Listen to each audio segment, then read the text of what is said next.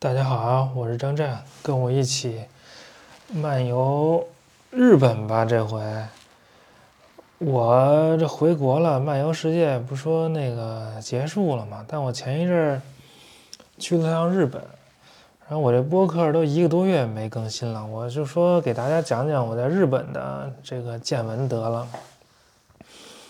我是11月13号回的北京，因为记得比较清楚。然后到北京之后就疯狂各种那个，怎么说见面，各种吃饭。然后我之前那个周末在香港办了一个见面会嘛，叫生活在别处。后来马上那个周末我就在北京和上海分别办了一次见面会。在北京的时候是在北海，在上海是在那个复兴公园，反正都是露天的地儿，这样也不用花钱，来多少人都能装得下。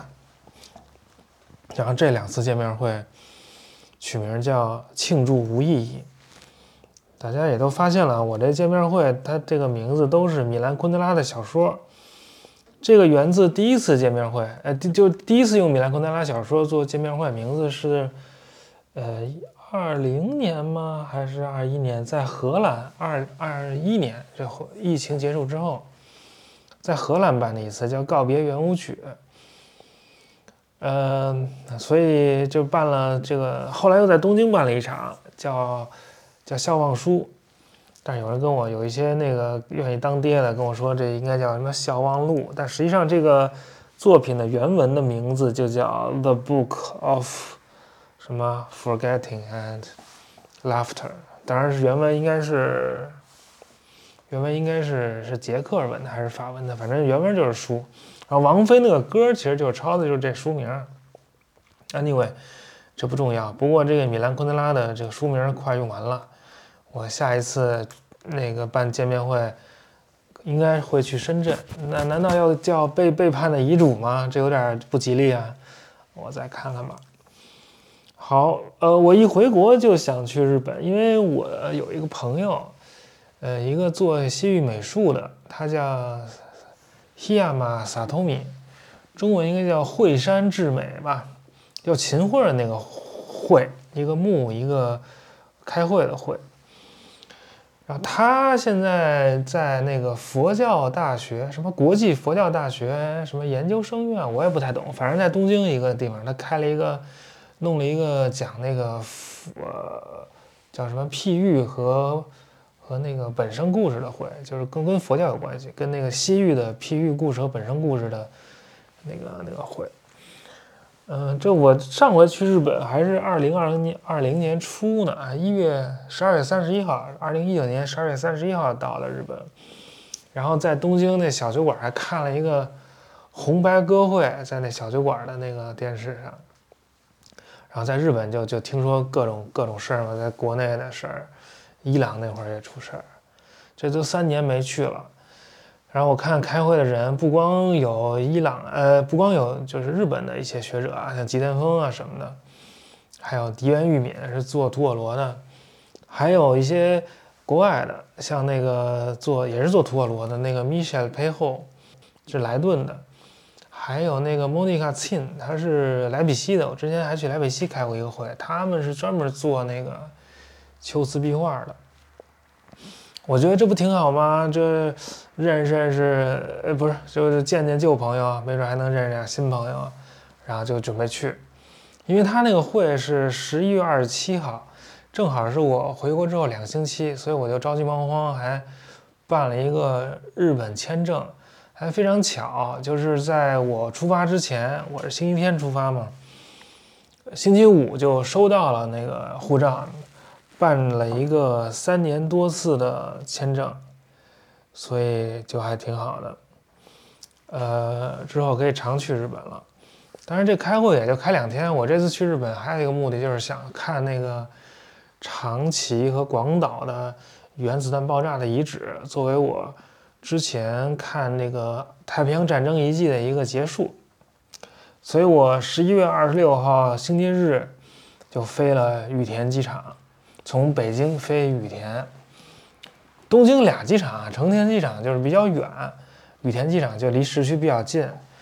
然后下了飞机就哎，就开始进入日本社会了，就是既陌生又熟悉，其实得稍微适应适应，就可以了。那日本都用现金，反正用现金比较方便，在那儿也用卡，我也懒得弄，还能用支付宝，后来才知道的。反正在那儿直接就可以用银行卡取现金，而且也没有外汇限制，反正就国内银联卡就在他们那 ATM 取了一堆现金，然后就开始坐地铁，看了半天。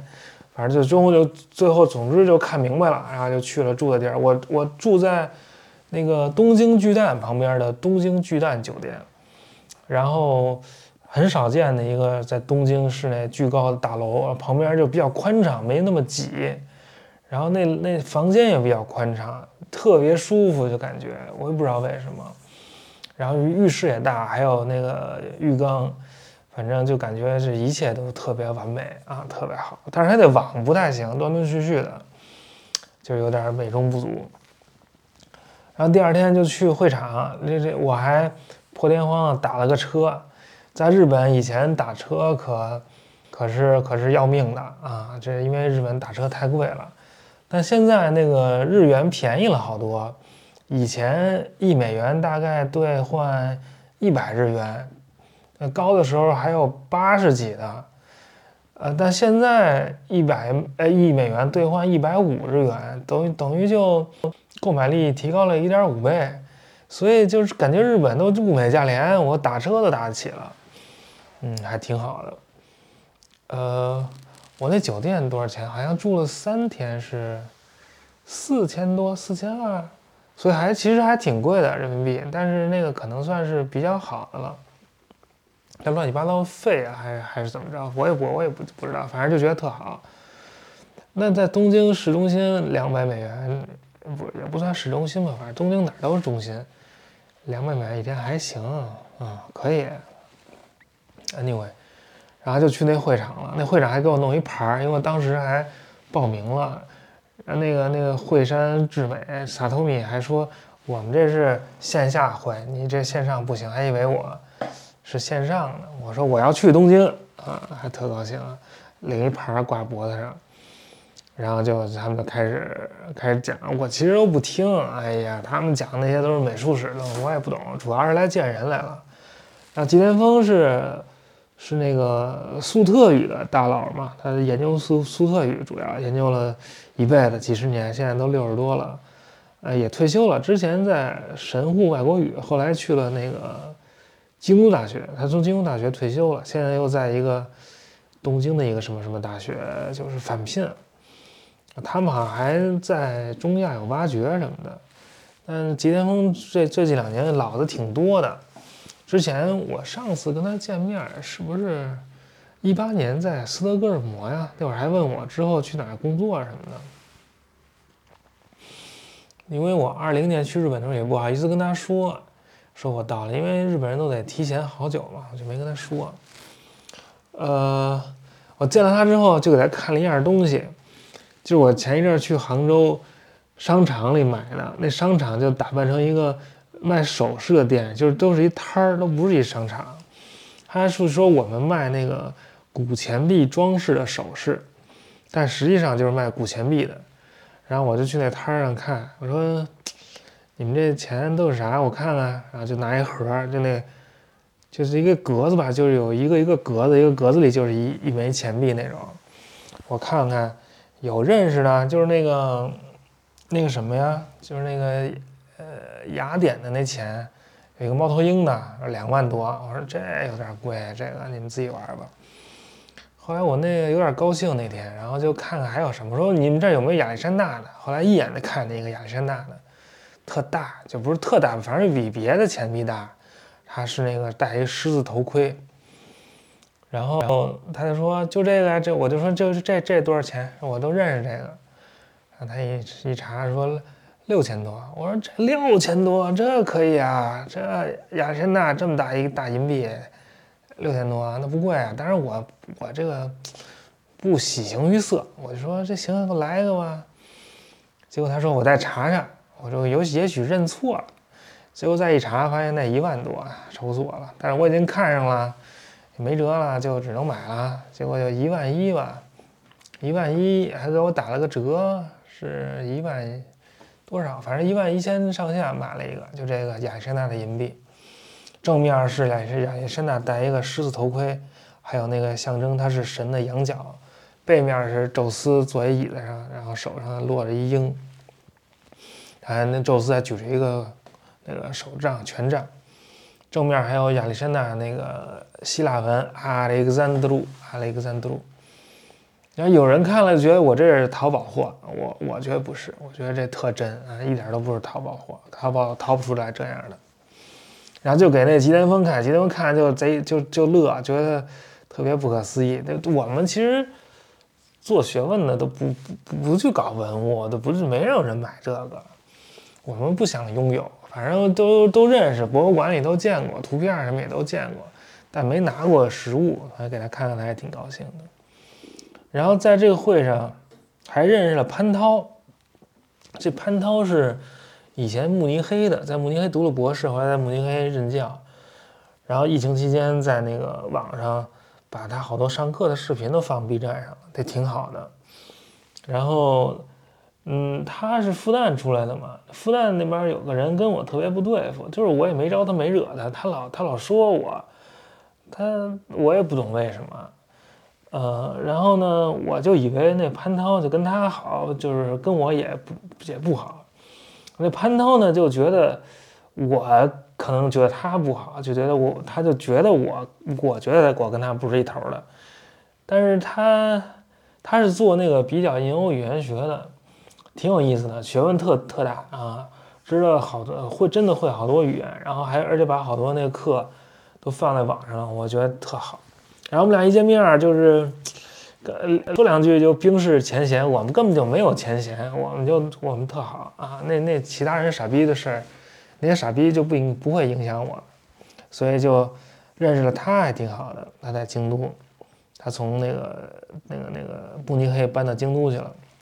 我有机会应该跟他录一期那个天书广播，讲讲这个古代印欧比较语言学。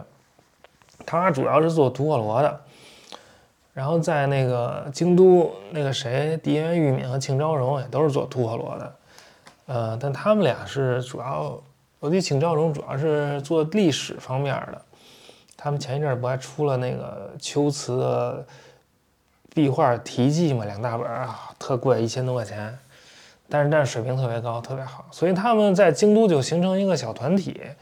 也不是小团体吧，就是说那有一堆人都干这个的，还有一个叫宫本亮一的一日本人做大夏语的，还有那个稻叶让是做阿富汗的，就是古代阿富汗唐代时候的阿富汗的，还有那个叫什么岩尾一史是做古藏文的，反正就做我们这方面的人特别齐，所以我就想去京都，没准过一阵去京都待一待。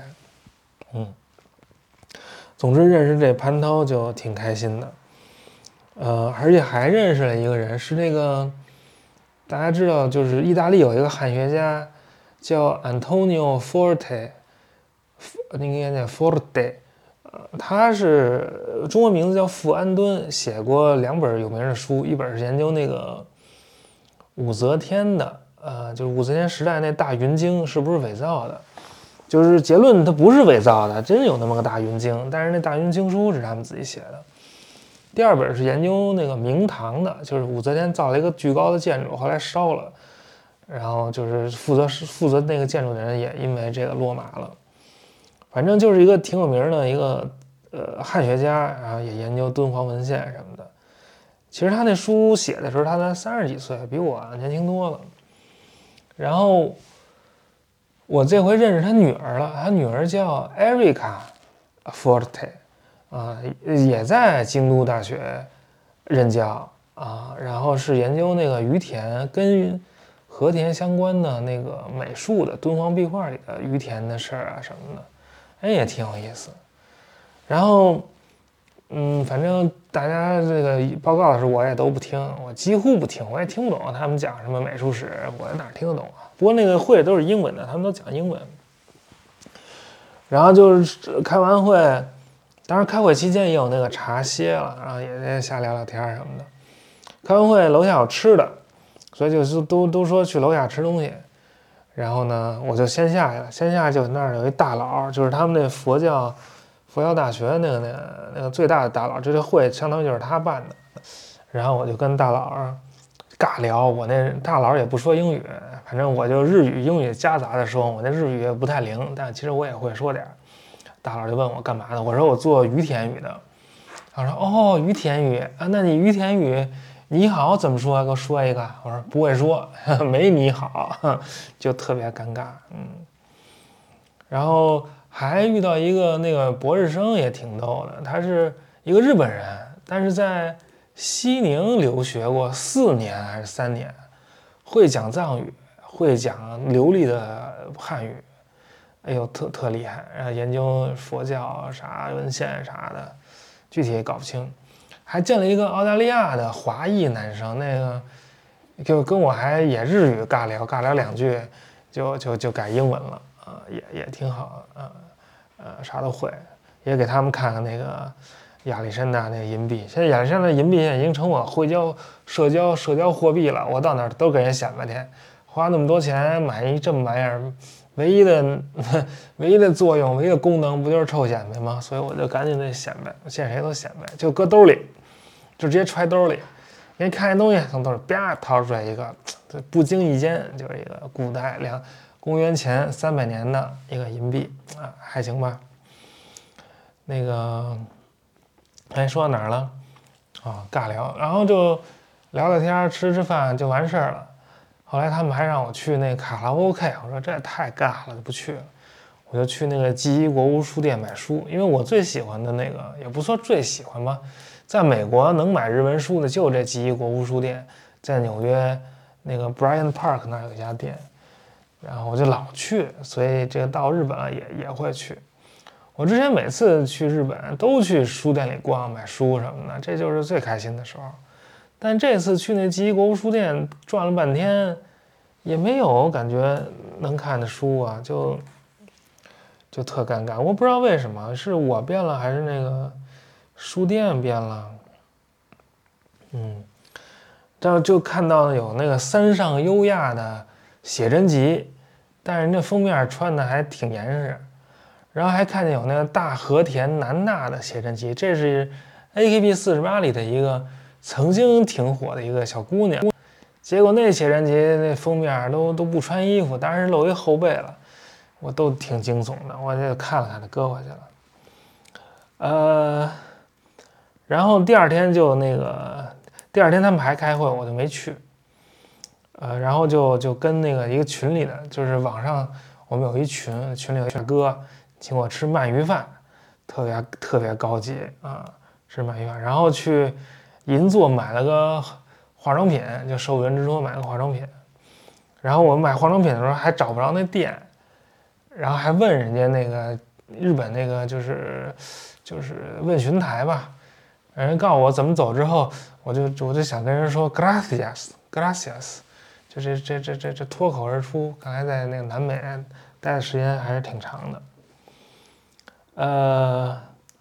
然后就去秋叶原，我想去秋叶原看有没有卖那个圣斗士的，但是秋叶也没看见，而且觉得秋叶原东西就现在有点陈旧了，就感觉没什么吸引力对我，好像都是那个百青哥，就是那种弹珠的，还有什么，反正都看不懂，不会玩啊。没意思，然后也没见游戏厅可能我也不好意思玩了。反正秋叶原转了一圈也就行了。然后那天晚上是那个东京见面会，叫校网书嘛，来了15、16个人，还挺好的。就先定在那个 Tokyo Dome， 就是我那酒店大堂，然后就到外头转一圈。后来我们找了一个 Friday， 就挺大的，然后大家能坐得下，坐2桌。来的人呢，有好几个学生，不是早稻田的，就是东大的，然后你说都上了东大了，还有啥可不自信的呀？就他们还个个还特不自信，我就给他们注入了自信啊，跟他说你不用不自信。然后还有好几个是疫情期间觉得国内太憋屈，润去日本的，就在这上语言学校。还有，其中有几个搞电影的，还有一个在 Google 工作的一个女生，特有意思。她那个还假装说自己不会日文，得 kimasen， 但日文贼溜，特讨厌。然后就行了。我们还照了照片，然后我那天还寄了一个那个小鲸鱼的领带。我那小鲸鱼是波士顿那附近的一个品牌，叫 Vineyard Vines 啊，这个我们那边人才知道那个是啥，也没人注意到我那领带的牌子，不过也无所谓了。然后再往下，在星期三我就去了那个京都了，坐新干线，然后住了一个京都的那个温泉酒店，也叫什么什么宿啊什么的，就是在酒店门口就得脱鞋，光着脚进去，穿着袜子进去。然后酒店的床也特别矮，就跟睡地上差不多那种东京传统酒店感觉。但是住酒店的人都是那个啥，都是外国人，反正要么就韩国人，要么就是中国人，可能中国人也比较少吧。但是那酒店那个楼下1楼是那个温泉，所谓温泉其实就是大浴池，然后那酒店房间里还有一套那个衣服，就有一裤子，有一上衣，然后还有那种分脚趾，就分大脚趾和其他脚趾的那种分脚趾的袜子，有一篮，有毛巾什么的，就可以去温泉。我就有点怵，我觉得看一堆那个光屁股日本人，我有点害羞，没有鼓起勇气去啊。但是晚上先吃了个饭，跟一个就是学化学的女生，她请我吃饭，也不是，是她请我吗？好像她也没请我，请她吃饭，无所谓吧。反正她在京都，就是她其实特聪明，但是就是在那儿没有什么特好的机会，我就鼓励她去美国找博士后。京都也博士毕业了，最后找来找去都是老想放弃，想放弃过一回，还给我打电话。然后我说你别放弃，你再试试。然后后来现在找着了，挺好的。找着之后签证也有问题，不过那是后话了。他找了个地儿叫那个台南微风，特有意思的一小饭馆，也坐地上吃。然后那都是那种旧的家具，然后旧家具上面放着那种旧的漫画书，然后还电视都是那个台湾的那个节目，就收的台湾电视台嘛。然后吃的都是什么面线，吃了一面线，然后喝台湾啤酒、菠萝啤酒、芒果啤酒，而且还特便宜。然后服务员都是台湾人，可以直接说中文。但是也有一个，我以为都是台湾人，也有一个不是台湾，我就说要一芒果啤酒啊，他也听懂了，那 Mango 秘鲁啊，行。然后我就回酒店了啊，就是挑战了一下那个温泉，确实看到很多光屁股那个日本人，也不知道是不是日本人，但是还行吧，人不是很多。然后它还有上下两层，就上层、2层还有一个小的那个池子，露天的，然后里头也泡一下。我以前泡不下去，我觉得特烫，但是现在好像是不是年纪大了，皮厚了，就是也可以烫一下，就还行。反正就泡了5分钟就赶紧走了就行了，就意思得了。然后第2天中午又跟一哥们儿约了个咖啡。那哥们儿我以为他是在京都生活的，但其实他是来旅游的，旅游了10天了啊，在京都一天看个地儿都看不完。因为他是我大学同学的中学同学，当然也是通过我的节目认识我的。然后我们约了一个 Blue Bottle， 还聊了会儿天，还挺开心的。然后就坐新干线去大阪。去大阪就我人家跟我说要坐半小时，结果新干线10分钟就到了。这也太快了吧！这屁还没放完就到了。但当然这个也有点贵了啊，好像是几千日元来着，反正就比那个普通的要贵好多。然后在大阪就住了一个那个 courtyard 的，我发现我现在住宿就库尔蒂尔的这级别就差不多了，就我就比较合适。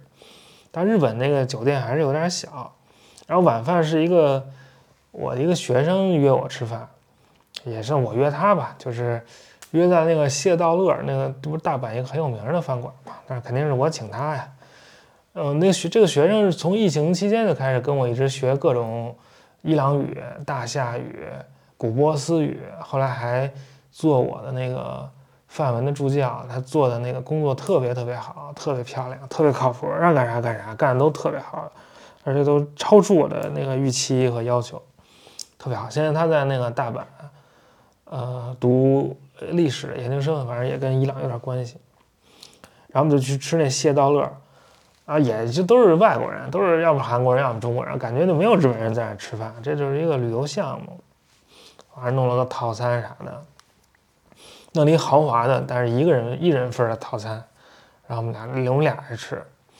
然后我让他在日本给我买2本书，一本是那个叫《伊斯兰以东，中华以西》，就是那个道业让写的。这是一个日本，现在他可能60多岁吧，60岁上下，就是研究那个阿富汗的。他是世界上少见的能够横跨伊斯兰两端的人。就因为那个研究伊斯兰就是要懂阿拉伯语嘛，但是阿拉伯语就是你要真的精通它特别难，所以真的能够懂阿拉伯语的人，就是你精力都放阿拉伯语上了，就不太可能再懂其他的。他是能够同时利用中文史料和那个阿拉伯语史料研究这段历史，这个非常少见。但是我现在，但中国人应该可以啊，但是做这个的其实也不多。我在那个莱顿还认识一个女生，也是做这个早期历史的，当然人家也是中文、阿拉伯文都没问题。然后这道业让我在那个纽约的时候还认识他。那会儿我刚到纽约的时候，就我一个朋友叫 Richard Payne， 他也是一个学术小明星啊，也挺会挣钱的。但他在芝加哥已经都正教授，他可能就比我大1岁，反正就是学术道路走得比较顺。但人也非常好，就介绍我那个认识道业让，因为那会儿他在普林斯顿做访学，然后正好来纽约参加活动，就认识他。认识他之后，我在纽约那一年有一个经费，就是可以办个会。我本来想办一特大的，然后从全世界摇人的那种，后来觉得不太行，就办了一个小的，就把他从那个普林斯顿请来了，还有他夫人，然后还聊聊，其实没啥呀，就是每人做个发表，最后去吃了个川菜，大家还挺开心的，主要是为了一起吃饭。然后他们就是问他们吃不吃辣，他们就说爱吃，但是不太能吃，就是又菜又有瘾啊，人菜瘾大那种感觉，还挺好玩的。对，他是一个他叫什么？反正他是一个大佬的学生，算是跟着他做的。我看他叫什么来着？那个大佬可能80多岁了，也是专门做那个阿富汗的，然后就做的挺好的嘛。然后他就算是他的学生。然后我有一个同学，也不是同学，我一个同事，算是也是能够横跨这个伊斯兰，但他横跨伊斯兰是既懂中古波斯语又懂阿拉伯语，这也非常难。这同事叫 Thomas Benfi， 这现在在哪儿？在图宾根。他那个老板叫什么来着？叫桑山正健啊，桑山正健。他们曾经一起弄一读书班，把那个会超往武田国际给整了特好。然后还有一本书是那个吉田丰出的粟特语教材，这是世界上第一本粟特语教材，日文写的。当然我老师之前也写了一本，但是没有正式出版，只是在网上发布了一下。吉田丰这是正式出版的第一本，不管什么语言的，英文的也没有，500多页。所以我就想用这个教材教一轮粟特语，顺便把这教材翻译成中文。所以现在弄了一个群，啊，有一帮人在这群里头，然后有些会日文的，有些不会日文的，我就让那个会日文的翻译，每人翻译1页，这样你不会日文也能用这书学日文，学粟特语，还能顺便学点日文。不过他们翻译的有点烂，说实在的，这每一句都每个字儿我都得改，好就是但不是每一个人都那么烂，但好几个人都特别烂，那意思都看不懂，全蛮拧的，我都不知道怎么就敢上来翻译，我也不好意思在那群里说。反正你要是对学苏特语有兴趣，可以加入，可以加我，那个加我微信142170110，我们1月25号开始。行，差不多了吧？今儿就这么着，这都30分钟了。其实我这录这节目主要是为了要宣传那埃及那团。我1月7号到15号要带一个团去埃及，这都快发团了，还没招满人呢，所以就是再招一招。大概是3万左右。然后你要有兴趣可以也加我微信跟我说，我再把你转给那旅行社的人。反正这团挺好的弄的，都住5星级宾馆，然后还在河上，在那个游轮上住3天，在那尼罗河上。住游轮的好处就是它晚上可以走，你不用白天坐车颠簸。然后这个7号到开罗就开始玩，然后一直到15号结束飞回那个开罗，然后就可以再飞回北京。然后我15号还不走，我15号去那个红海，去那个沙姆沙伊赫，在那儿再玩2-3天，再待3天，18号再回北京。就是说，如果你去的话，你也可以跟我再去红海再待2天，当然这都是自费的，就是红海是我自己去玩，就大家都费用自理就完了，就是你就愿意来就可以就跟着玩2天，算是个彩蛋。反正这国内就北京现在这么冷，零下10几度，这埃及就非常暖和，20几度、30度，所以可以去避寒，很好。然后埃及也不用办签证，然后也没有任何安全问题，而且没有那种误以为埃及有安全问题的傻逼中国人，就特好。行吧，就这么着。这日本竟然一期没聊完，我以为能很快聊完呢。我还没聊那个年轻的我去京都的事儿呢，我还要那个普鲁斯特起来呢。好吧，那下次再聊，拜拜。